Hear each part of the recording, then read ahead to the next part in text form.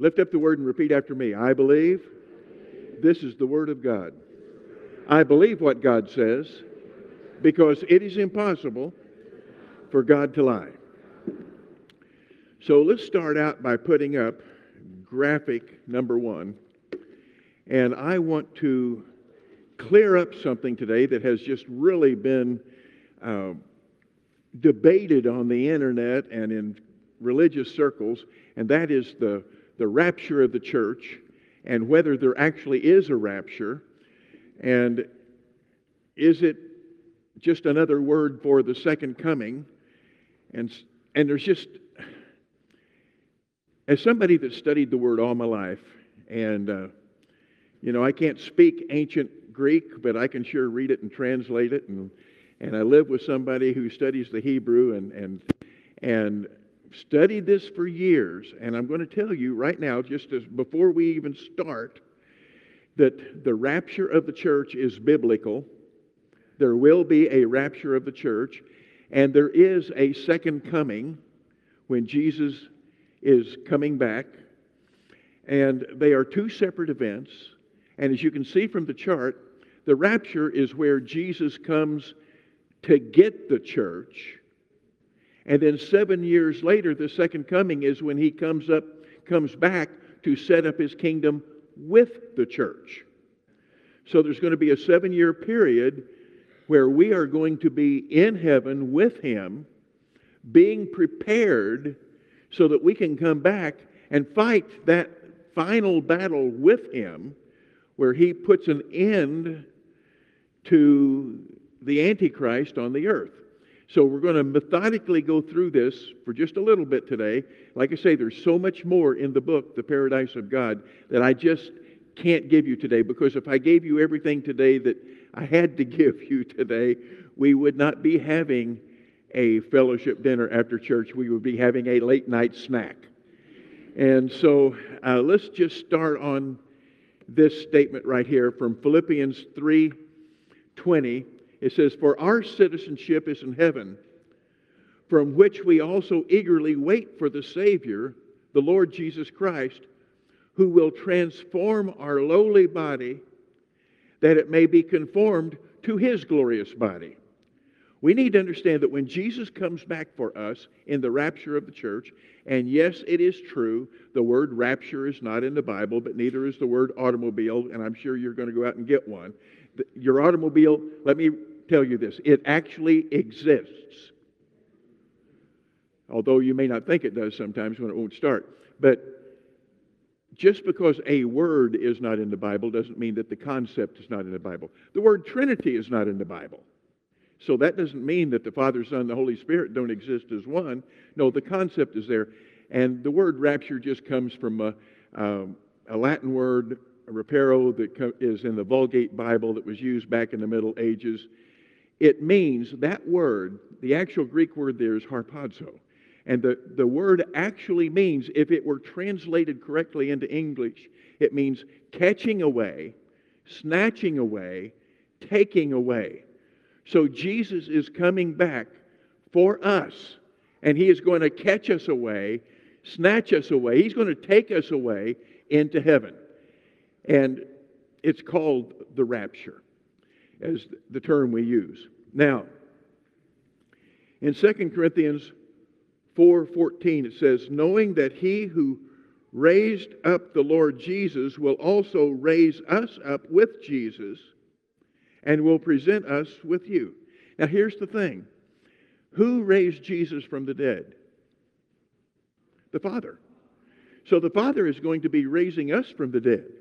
The Scripture tells us that our mortal bodies will become immortal. That our dead bodies will be resurrected. Now we also know that in order to understand this, you need to grasp the reality that we are a three-part being. And all of our three parts doesn't stay together all the time. And so there's going to be a time when your body, if Jesus doesn't return soon, there's going to be a time when your body will actually die. Because Jesus Christ is coming back for the dead in Christ. They will be resurrected. And that's referring to your body. But your spirit and your soul will never die. When you were born again, on the day that you received Jesus as your Lord and Savior, that's when your eternal life started. And that's talking about your spirit man, the real you. My spirit is me. And so I am already living my eternal life. At some point in time, Jesus is coming back for his church. And if I'm still alive when he comes back, then my living body will be caught up into the air. If my body dies before he comes back, my dead body will be caught up into the air. But either way, according to Scripture, we will be changed in the moment, in a twinkling of an eye. That Scripture talking about the twinkling of an eye, that's not talking about how fast you're going to go into space. That's talking about when you are caught up and we are all together and the body of Christ is together for the first time in history, complete. All of the born-again believers are together there in the air. Once we're caught up, because we're not going to be caught up at the same time. The Bible tells us the dead in Christ will rise first. Then we who are alive, and it doesn't tell us how much time. It may be just a moment. It may be some time. We're not told. But what we are told is the dead in Christ will rise first. Then we who are still living, we get caught up, and we're in the air. And once we are in the air, wow, in a moment, in the twinkling of an eye, corruption drops off. We take on incorruption. Mortality drops off. We take on immortality. And, as the Scripture we just read says, we become as he is. We receive a body like his body. Now, we're going to read that Scripture just so that you will know, and people watching online will know, that this is actually in the Bible. I had a gentleman write me the other day. Actually, I've had several letters on this, where they said, this whole concept of the rapture that you teach is not even in the Bible. Where does it say we're going to get caught up in the air? Obviously, this guy needs a Bible to read. So let's just take a look quickly at the Scripture. 1 Thessalonians chapter 4, verse 13. But I do not want you to be ignorant, brethren, concerning those who have fallen asleep, lest you sorrow as others who have no hope. For if we believe that Jesus died and rose again, even so God will bring with him those who sleep in Jesus. Now, what is that talking about right there? That God will bring with him those who sleep in Jesus. Remember a few moments ago I said we are a three-part being? When our body dies, then our body goes into the ground, either in an urn or in a casket, or ashes get scattered, but our body dies. But our spirit man goes to be with the Lord. The Bible even tells us that angels escort us to the presence of the Lord. Paul tells us that to be absent from the body is to be present with the Lord. What does that mean? That means that there's a point in time on this earth before Jesus returns that there could be a separation between you and your body. Now, you are living forever. You have eternal life. Your eternal life, once again, started when you received Jesus. Death is not in your future for your spirit. Death is in your past. Paul put it this way. He said, my old man, my old nature, my old spirit man was crucified with Christ. But Paul and you and me, our spirit man will never die. But our body goes into the ground. Now, when Jesus returns, it says here that God will send with him those who sleep in Jesus. That means that when Jesus appears in the sky, that the Lord is going to have with him all of the spirit people in their spirit bodies who have been separated from their physical body, that are Christians. So, isn't that good? See, a lot of people think that when Jesus returns, it's just going to be Jesus. No, it's going to be Jesus and your wife and your husband and your grandpa and your grandma and your kids. Everyone who has passed that was a born-again believer will be with him. Their bodies may be dead in the ground, but they are alive Wow, this is good. And when the Bible talks about sleep in Jesus, that's a phrase that they used back at the time of Jesus, kind of like we say the phrase, someone passed away. Well, what do we mean? It's a nice way of saying their body died. They've passed away. Well, back then they would say they sleep in Jesus. They're asleep. Okay. So, for if we believe that Jesus died and rose again, even so God will bring with him those who sleep in Jesus. For this we say to you by the word of the Lord, that we who are alive and remain until the coming of the Lord will by no means precede those who are asleep. For the Lord himself will descend from heaven with a shout, with the voice of an archangel, with the trumpet of God, and the dead in Christ, that's talking about their bodies, will rise first. Then we who are alive and remain, and if the Lord came back today, you're alive and you're remaining here on the earth, and your body and your soul and spirit will be caught up. Then we who are alive and remain shall be caught up together with them in the clouds to meet the Lord in the air, and thus we shall always be with the Lord. Therefore, comfort one another with these words. Now, let's put chart number 1 back up for just a moment. We need to understand that when Jesus comes at the rapture, he's coming for the church. He's coming to get the church. And he does not touch down on the earth. It doesn't say he comes back to the earth and sets up his kingdom. Now, see, here's the thing.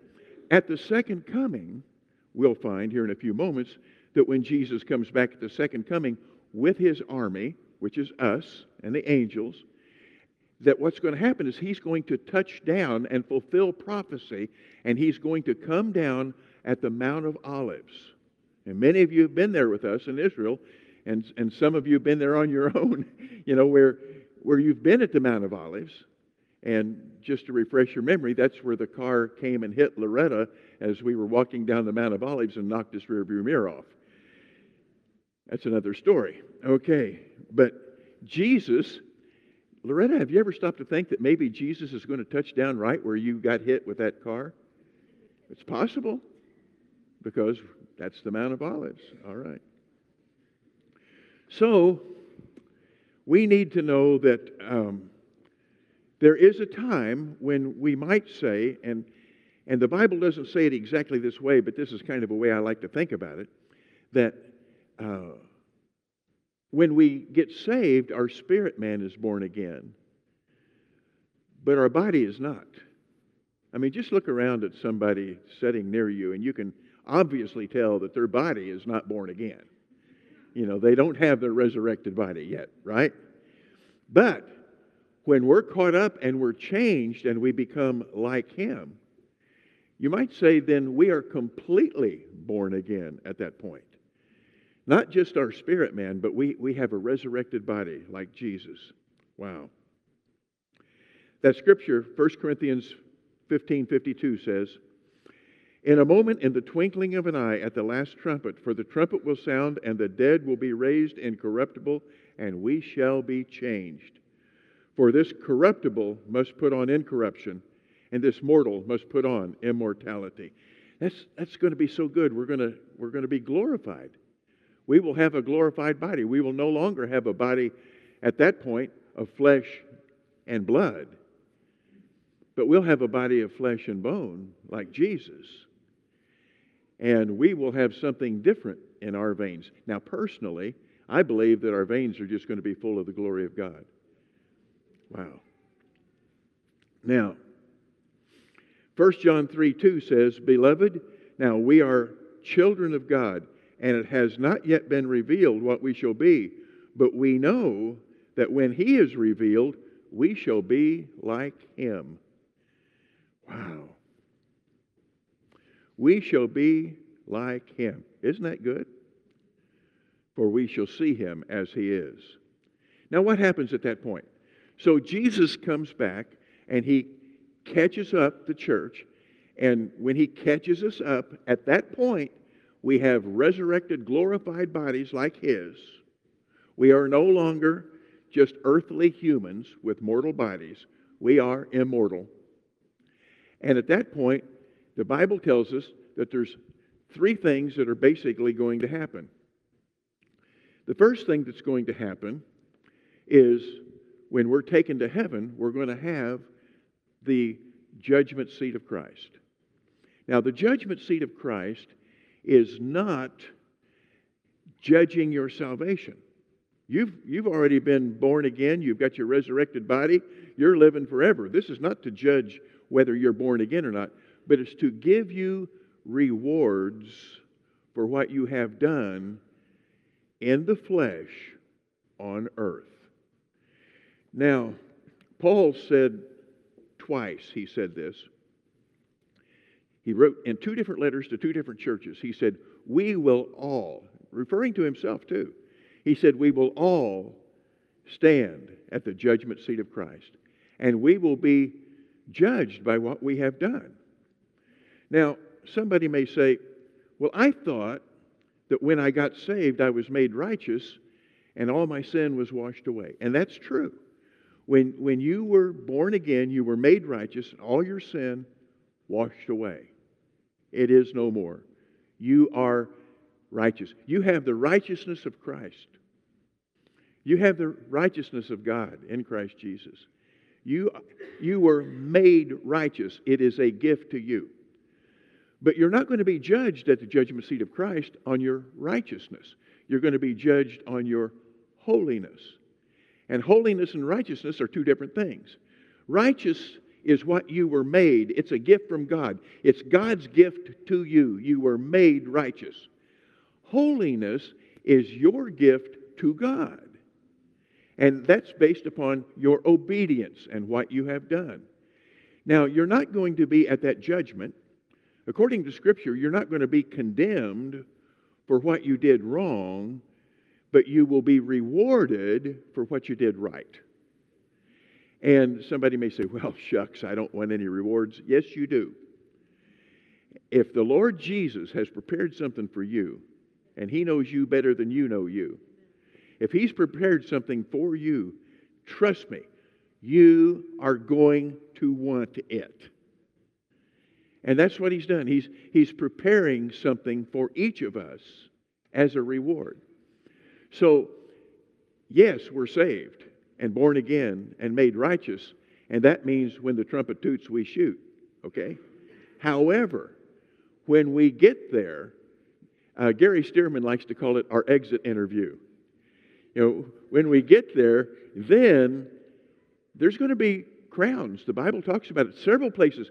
In fact, in the book that I was referring to earlier, The Paradise of God, I think I have several pages where the Scripture just talks about the rewards that will be available for us. It's amazing. So the first thing that's going to happen is we are going to have the judgment seat of Christ. Now, the next thing that's going to happen is going to be the marriage supper of the Lamb. And the third thing that is happening while the first two things are happening is the great tribulation here on earth. Three things going on. On the earth, great tribulation. In heaven, where we are, there's going to be the judgment seat of Christ and then the marriage supper of the Lamb. And the judgment seat of Christ is preparing the bride for the marriage, adorning the bride. Now, we'll take a look at some other scriptures here. 1 Thessalonians 5:9. For God did not appoint us to wrath. Now, you're going to find in the New Testament, when it talks about the wrath of God to come, it's talking about the great tribulation, the 7 years here on earth, where Jesus pours out His wrath. Now, there's a lot of people think that all the problems are on the earth during that 7 years are the Antichrist and the stormtroopers and all that. Well, yeah, they're going to be trying to take control, and they're going to be doing some really weird stuff. But the judgment on the earth is after the church is taken away, that which restrains has been taken away, then all that is left are those who have rejected Jesus. And Jesus pours out, read the book of Revelation, Jesus pours out his wrath onto the earth. It's not going to be a good place to be. Many people say, look, if the rapture takes place and I see that you're all gone, then I'm going to know that what you've been telling me is true, and then I will believe. Well, that may be true. Then they will believe. But the church age ends at the rapture. That's when the age of grace is over. And everyone left on the earth after the rapture will be living under the law. Now, the Holy Spirit will still be here because there will be people drawn to Jesus. There's going to be a lot of preaching that goes on during that 7 years. There's going to be 144,000 Jewish evangelists, 12,000 from each tribe. The Bible tells us that after 1,260 days, 3.5 years, the Antichrist is going to try to set up himself as God in the temple in Jerusalem. I mean, there's a lot of weird stuff that's going to be happening. But there's going to be people who are going to say, wait a minute. This whole rapture thing happened. They may have tried to explain it away by saying that there was a mass UFO alien abduction. They may have tried to explain it away. But I found the books. I found the Bible. I read where this was prophesied. I now believe. Well, they may believe, but they're not a part of the church. And that's where Jesus said, those who endure to the end will be saved. So during the tribulation, you can still escape from hell by enduring to the end and not taking the mark of the beast and not worshiping the false prophet and the beast and all that. You can still be saved, but not born again, not be a part of the church. So what does that mean to be saved during the tribulation? Well, you're saved from hell. And I'll read you the scripture here in just a moment where it talks about how those who endured to the end, they will be able to move into the millennial kingdom and populate the earth as humans, not as resurrected, glorified church.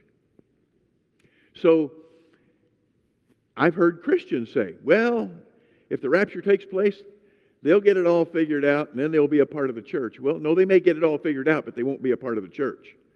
And in order to be saved from hell, they're going to have to resist taking the mark of the beast. And they're going to have to resist all of the trials and tribulations that are going to take place. So, here's the thing. If you're born again, go, whew. If you're not born again, get born again. Because if you're not born again and the rapture takes place, this is not cursing. I'm just going to say it. It's going to be hell on earth. It's going to be horrible. It's going to be something you don't want any of your friends and relatives, even the friends and relatives you don't like. The love of God's working inside of you. And this will turn people into an evangelist if you can actually grasp how bad it's going to be during the Great Tribulation. So we move on to heaven. And, wow. Now, like I say, there's a lot of confusion in a lot of churches about the rapture and the second coming. And they take a lot of scriptures that pertain to the second coming, and then they try to apply it to the rapture, and when they can't, because they don't believe in the rapture, then they say the rapture is a false doctrine. But let me give you an example. In Isaiah chapter 26, verse 19, it says, "Your dead shall live, together with my dead body they shall live. Awake and sing, you who dwell in the dust. For your dew is like the dew of herbs, and the earth shall cast out the dead.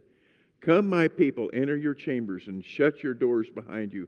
Hide yourself, as it were, for a little moment, until the indignation is past." For behold, the Lord comes out of his place to punish the inhabitants of the earth for their iniquity. The earth will also disclose her blood and will no more cover her slain. So, how does that fit in with anything? Well, that's out of the Old Testament. That's the prophet Isaiah. He's talking to the Jews. And he's telling them, you're going to have to hang out until all this indignation, until all of this tribulation has passed. And then your dead bodies are going to be raised. See, now, if you understand Scripture properly, you'll understand that there will be a resurrection for the Jews. But the resurrection for the Jews is at the end of the tribulation. And it's not any Scripture that you find in the Old Testament about the resurrection of the Jews, and you try to apply that to the church, it just doesn't fit. But if you can understand the Scriptures that are talking about the Jews and the Scriptures that are talking about the church, all right, and separate the rapture from the second coming and understand the tribulation and the Revelation plus the books of Zechariah and Isaiah and Ezekiel, then you're going to find that all of it fits together seamlessly. Now, there's a lot of anti-Semitism in the world, and there's a lot of people that hate the Jews. And because of that, there's a lot of churches that won't even recognize that there will be a resurrection of the Jews. Now, are the Jews going to be the church? No, they are not going to be the church. We are the church. The church is a separate group. It's the body of Christ. There is a window of time of 2 days, of 2,000 years, starting when Jesus put his blood on the mercy seat in Hebrews to the time he comes back to gather the church. That's the church age. That's the age of grace. That's the age where if we believe in him, we're saved. And that's the age where those who believe in him receive glorified bodies. We're caught up in the rapture. But when the rapture takes place, that group is sealed. And there's even a place in the Scriptures where it talks about how we are the trophies of his grace. Throughout all eternity, if anybody ever accuses God or Jesus of not having grace, he can point to the church and say, see that group of knuckleheads? They were joint heirs with my son. I made them joint heirs. And they didn't you talk about grace? Let me show you my grace. They were in sin, and just by believing in my son, I cleansed all their sin. And we become the trophy of his grace. That's what the church becomes. The trophy of his grace. I mean, even when man was created, angels looked on and they said, who is this man that you're mindful of him? God has had a special place in his heart for mankind, for the church.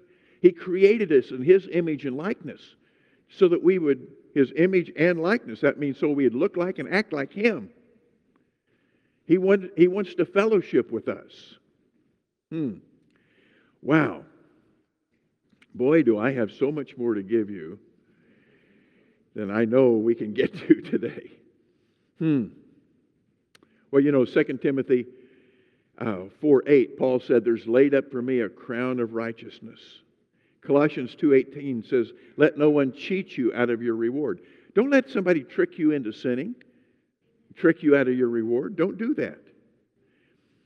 1 Corinthians 3:8 says, each one of us will have our own reward.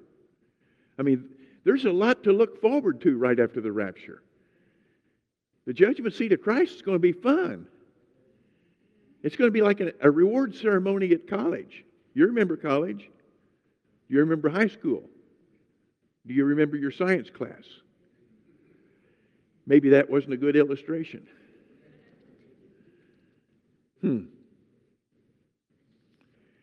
Well, 2 Corinthians in chapter 5, it talks about how we become the righteousness of God in him. God loves us. And this being a part of the church is a very special group.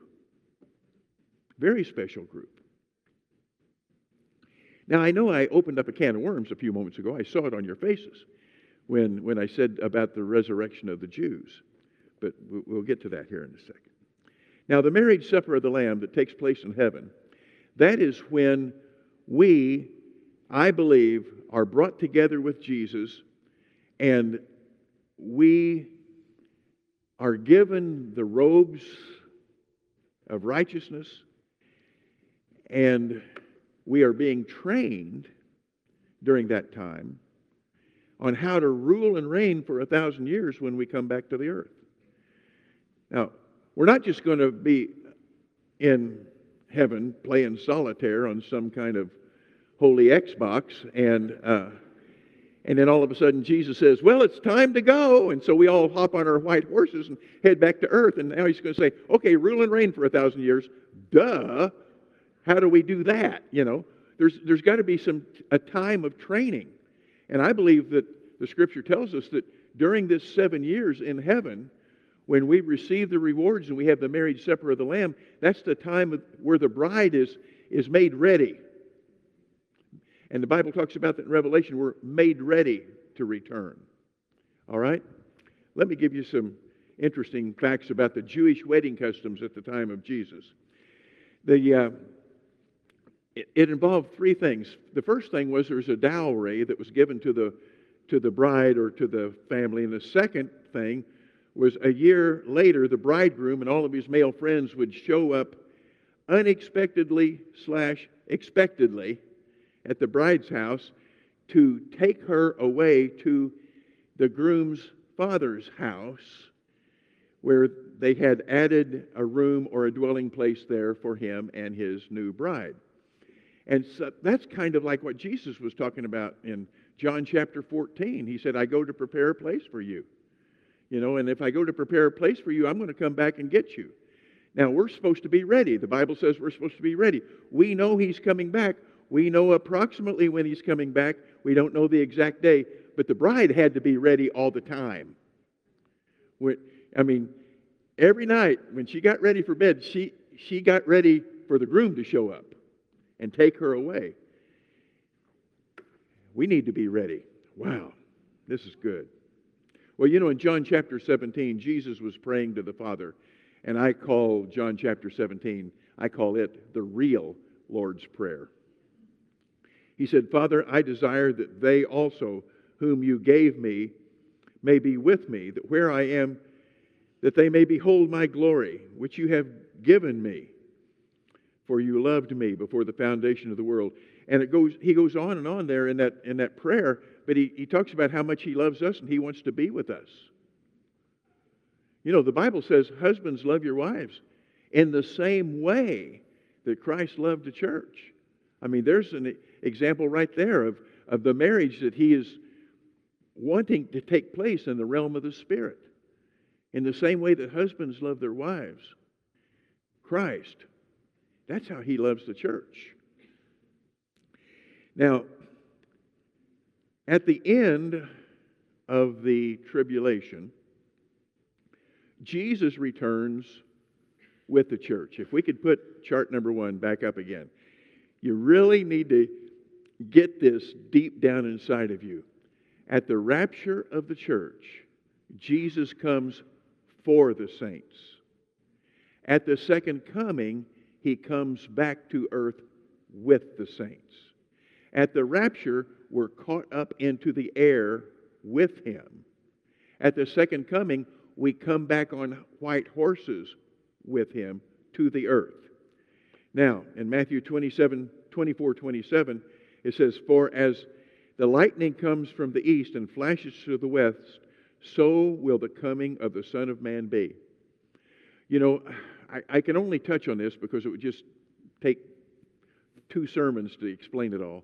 But many times when Jesus is talking with his disciples and he's giving an account of what's going to take place in the end of days, a lot of people use those things to talk about what's going to happen before the rapture.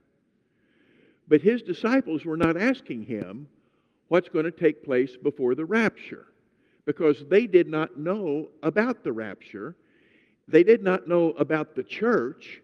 At the time Jesus was talking to them, there was not one single born-again believer on the face of the earth. The church had not even come into existence yet. What they were asking him was, when are you as it's prophesied in Zechariah and Ezekiel and Daniel, when are you going to, if you are really the Messiah, when are you going to set up your kingdom? That's what they wanted to know. When are you going to set up your kingdom? And Jesus talks about these things. There will be wars and rumors of wars. There'll be this and that. And he talks about all these things. And he says, and the end isn't quite yet, you know. And that's where he says, those who endure to the end will be saved. He's talking to Jews about what the Jews are going to be going through and what's going to happen when he sets up his kingdom. Well, he sets up his kingdom at the end of the tribulation when he returns at the second coming. When he touches down, that's when he starts setting up his kingdom. It has nothing whatsoever to do with the rapture of the church. Now, granted, we may see a precursor of some of these things. We may see an increase of earthquakes. We may see rumors of wars, but nothing like what they're going to have during the tribulation. All right? Matthew 24:29. Immediately after the tribulation. Did you catch that? Immediately after the tribulation. John 24:29. Of those days the sun will be darkened and the moon will not give its light. The stars will fall from heaven and the powers of the heavens will be shaken. Then the sign of the Son of Man will appear in heaven, and then all the tribes of the earth will mourn, and they will see the Son of Man coming on the clouds of heaven with power and great glory. And he will send his angels with a great sound of the trumpet, and they will gather together his elect from the four winds, from one end of heaven to the other. This is why it gets confusing with people. He's talking about the second coming here. It doesn't say he's coming and he's going to gather the elect, and I can take you through a teaching, and we've done it before, of the Greek word and everything there. That's those who are called. That's talking about the church. So he's going to gather together his elect from the four winds, from one end of heaven to the other. Well, how can that happen at the rapture? Because we're here. That has to be the second coming, because we're there. So he's gathering together his saints in heaven to return to the earth. Wow. Remember, they're like bookends on a bookshelf. The rapture and the second coming. We have the 7-year tribulation. Just picture 7 books in between there. We have the 7-year tribulation between the two bookends. All of it is the end of days. Now, the day of the Lord, I'm just going to briefly mention this. There are several days of the Lord in the Bible. But many times, and most of the time, when it's talking about the day of the Lord that's going to come, it's talking about the 1,000-year millennial reign of Christ, when he's going to rule and reign with the church for 1,000 years. Remember, in the Old Testament and in the New Testament, it says that one day with the Lord is 1,000 years, and 1,000 years is one day. And then when it talks about the day of the Lord, it's talking about his day. When he comes back, he sets up his kingdom, and he has his day. And he rules and reigns on this earth for that full day, for a full 1,000 years. Matthew 24:37 says, "But as the days of Noah were, so also shall be the coming of the Son of Man." Wow, it's interesting. This is interesting. Well, see, Zechariah, chapter 14, verse 4, it says, "On that day he will stand on the Mount of Olives." Well, you know, when Jesus returns at the end of the tribulation with us, the Antichrist is really going to do his best to just destroy everything that God loves. He's a loser, but you know, the Bible says that when Jesus returns, he kills them with a sharp sword. Well, what is the sword? The sword of the Spirit, which is the Word of God. All he has to do is just say, "You're toast," and they're done. Wow. Well, again, Satan is defeated by the Word of God. Let me give you some scripture here. Revelation 19:11. Now I saw heaven open, and behold, a white horse. Now, let me say this. At the beginning of the book of Revelation, there's a door opened. And I believe that this is kind of showing us a template. There's a door open, and John is caught up. There's a door open, and John is caught up. Now, at the end of Revelation, there's a door opened, and the church comes out of it. Wow, what a coincidence. Okay. Not a coincidence. Prophetic. Now I saw heaven opened, and behold, a white horse, and he who sat on him was called Faithful and True, and in righteousness he judges and makes war. His eyes were like a flame of fire, and on his head were many crowns. He had a name written that no one knew except himself. He was clothed with a robe dipped in blood. Boy, there's a story about that, about how they would put blood on a prayer shawl of Jews who were, it's another story. Don't have time. He was clothed with a robe dipped in blood, and his name is called, what is his name? The Word of God. And the armies in heaven, clothed in fine linen, white and clean. Now you're going to find that the church, previously, if you read here in Revelation, we are the ones clothed in fine linen. That's us. Wow. And the armies in heaven, clothed in fine linen, white and clean, followed him on white horses. Now out of his mouth came a sharp sword. See, what is the sword? It's his word. It's the Word of God. Now out of his mouth goes a sharp sword, that with it he should strike the nations, and he himself will rule them with a rod of iron. He himself treads the winepresses of the fierceness and wrath of Almighty God. And he has on his robe and on his thigh written, King of Kings and Lord of Lords. Let me clear up something. It's not a tattoo.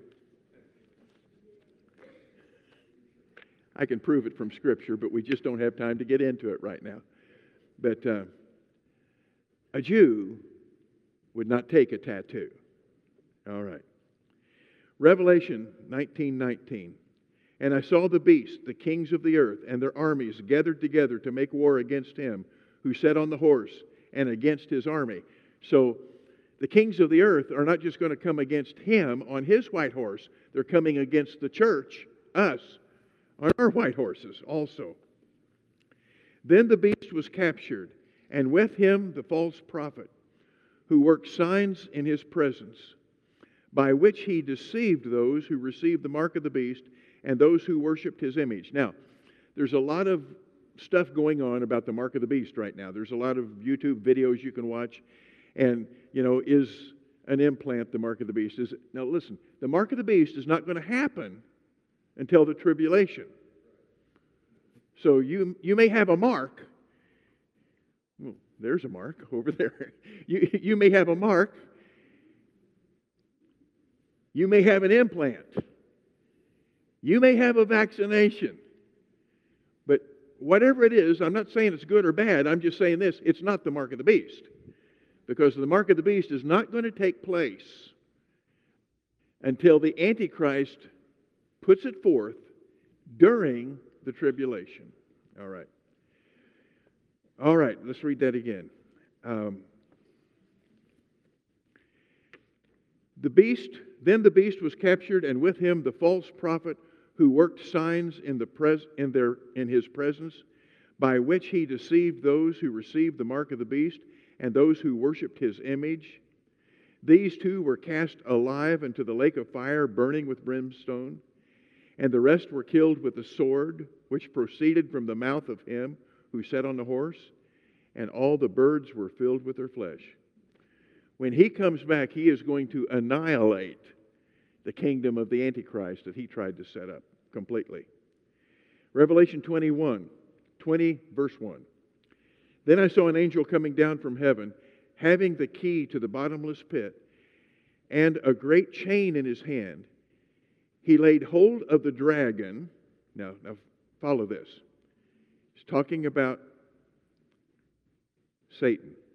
The dragon, that serpent of old, who is the devil and Satan, and bound him for 1,000 years. This is when Satan is bound for 1,000 years in the bottomless pit. Of course, he's released at the end of the millennium, and we're not going into that today. But keep this in mind. The dragon, the serpent, the devil, and Satan are all the same. All right. Now, resurrection of the faithful Jews. When Jesus comes back and there's a great earthquake and he touches down, it says in Daniel chapter 12, verse 1, "At that time Michael shall stand up, the great prince who stands watch over the sons of your people. And there shall be a time of trouble, such as was never seen since there was a nation, even to that end. And at that time your people shall be delivered, every one who is found written in the book. And many of those who sleep in the dust of the earth shall awake, some to everlasting life, some to shame and everlasting contempt." This is Daniel prophesying to Israel. He's not prophesying to the church. He's prophesying to Israel. And it, once again, after the time of great tribulation is over, then there will be a resurrection of the Jews. Now, someone may say, well, does that mean they're a part of the church? No, no, no. Just rewind back to the beginning of what we were talking about here. The church is a sealed group. This resurrection at the end of the tribulation, those who are resurrected there will be resurrected and brought back to life in human bodies. All right? Now, the church will be ruling and reigning out of the heavenly Jerusalem. Not the new Jerusalem. It doesn't show up for another 1,000 years. But we'll be ruling and reigning out of the heavenly Jerusalem. It's my belief that the Jews, the righteous Jews, will be ruling and reigning out of the earthly Jerusalem, because there will be a dual kingdom going on here. And we're ruling over the earth for 1,000 years. Now, when the church, and this is going beyond where I wanted to go today, but the church, when we rule and reign for 1,000 years, we will be ruling and reigning in resurrected, glorified bodies that will be like the body Jesus has, where we can appear and move at the speed of thought. Gravity doesn't affect us, and we don't have to have oxygen, because we can go to heaven, we can come to earth, we can go wherever we want to go. The people who are resurrected into human bodies, the people who have survived and endured to the end through the tribulation, those people are still in their human bodies. Being in human bodies and not having the Holy Spirit living inside of them, because they are not the church, they are still subject to the law and human nature. Now, I want to read something to you out of the Message Bible that I think says this very clear. One of the things that's going to happen, all the people, all the nations on the earth, after the tribulation is over, Jesus is going to sit on a throne, and he's going to bring all of these people to him. The nations and the people. And nations will be judged, and people will be judged. And it says in Matthew 25, verse 31, "The Son of Man will take his place on his glorious throne. Then all the nations will be arranged before him, and he will sort the people out, much as a shepherd sorts out sheep and goats, putting sheep to his right and goats to his left." And then verse 41 in the New King James, "Then he will say to those on his left hand, 'Depart from me, you cursed, into everlasting fire, prepared for the devil and his angels.'" So at the end of the tribulation, of course, the Antichrist and his army, they're going to be wiped out. But then all of those people who survived the tribulation, some of them survived because they took the mark of the beast. And they were able to buy and sell and live the good life. Some people endured. Some people hid. The Bible even talks about the Jews are going to be hidden away in in a place in Judea. It's really an interesting story about all of this. But all of them will be brought before Jesus and the nations. And the nations will be judged based upon whether they supported the Messiah or not. And in the millennium, there will be some nations that won't exist. There will be many nations that you may not think would exist will. The Bible even tells us in Zechariah that the nation of Egypt is in the millennium. Go figure. Well, that must mean that during the tribulation, the nation of Egypt decided they weren't going to come against Israel. They weren't going to side with the Antichrist. So that nation continues on. And then each individual person, did you take the mark of the beast? You're on the left side. You endured to the end and you believe that Jesus was the Messiah? Okay, you're on the right hand. And all those on the left, they're cast out. The ones on the right, what happens to them? They move into the millennial kingdom and in their physical bodies replenish the earth. Wow. Well, the result is that the millennial kingdom on earth will be inhabited by tribulation saints and righteous Jews who believed that Jesus was the Messiah. And they blessed the Jews instead of cursing the Jews during the tribulation. And you need to know this. The rapture and the second coming are two separate events that take place 7 years apart. Now, there are some people that believe that the rapture is going to take place mid-tribulation. And they get that from the Bible talking about 1,260 days, which is 3.5 years. But that's, in context, that's talking about how long it is before the Antichrist decides to set himself up. So there's going to be 3.5 years where he's, so to speak, making his move and convincing the population. And the population, trust me, the population can be convinced pretty easy. Because most people operate in fear. You know? And I would like to go into that very deep right at the moment. But I don't want to get off subject here. All right, so Angie, video department, or Alicia, or the red-headed tall boy. Let's put the graphic up once again. Yeah, let's put this one up. Okay, this graphic is in the back of the book, The Paradise of God. And it will show you and give you some scriptural reference so you can visualize how there's going to be a time when the church is taken up and a tribulation, and then the church is brought back. Your eternal life has already started. Your best days are yet to come. No matter what happens in your life, your future is bright because you are the church. And there will be a time when the Lord points at you and says, "This is a trophy of my grace." Wow. Okay, let's put the other graphic up for just a moment. Right there. The rapture and the second coming. The rapture is when Jesus comes for His church. Then we have 7 years. And the second coming is when Jesus comes with His church to defeat the Antichrist and set up His millennial kingdom. Wow. I feel like I just ran a mile relay. So, let's stand.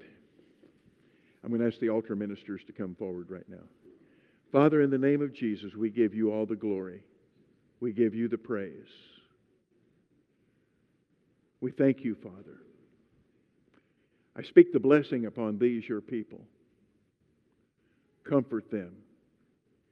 Reveal your word to us in abundance and in depth. Thank you, Father. In the name of Jesus. Amen.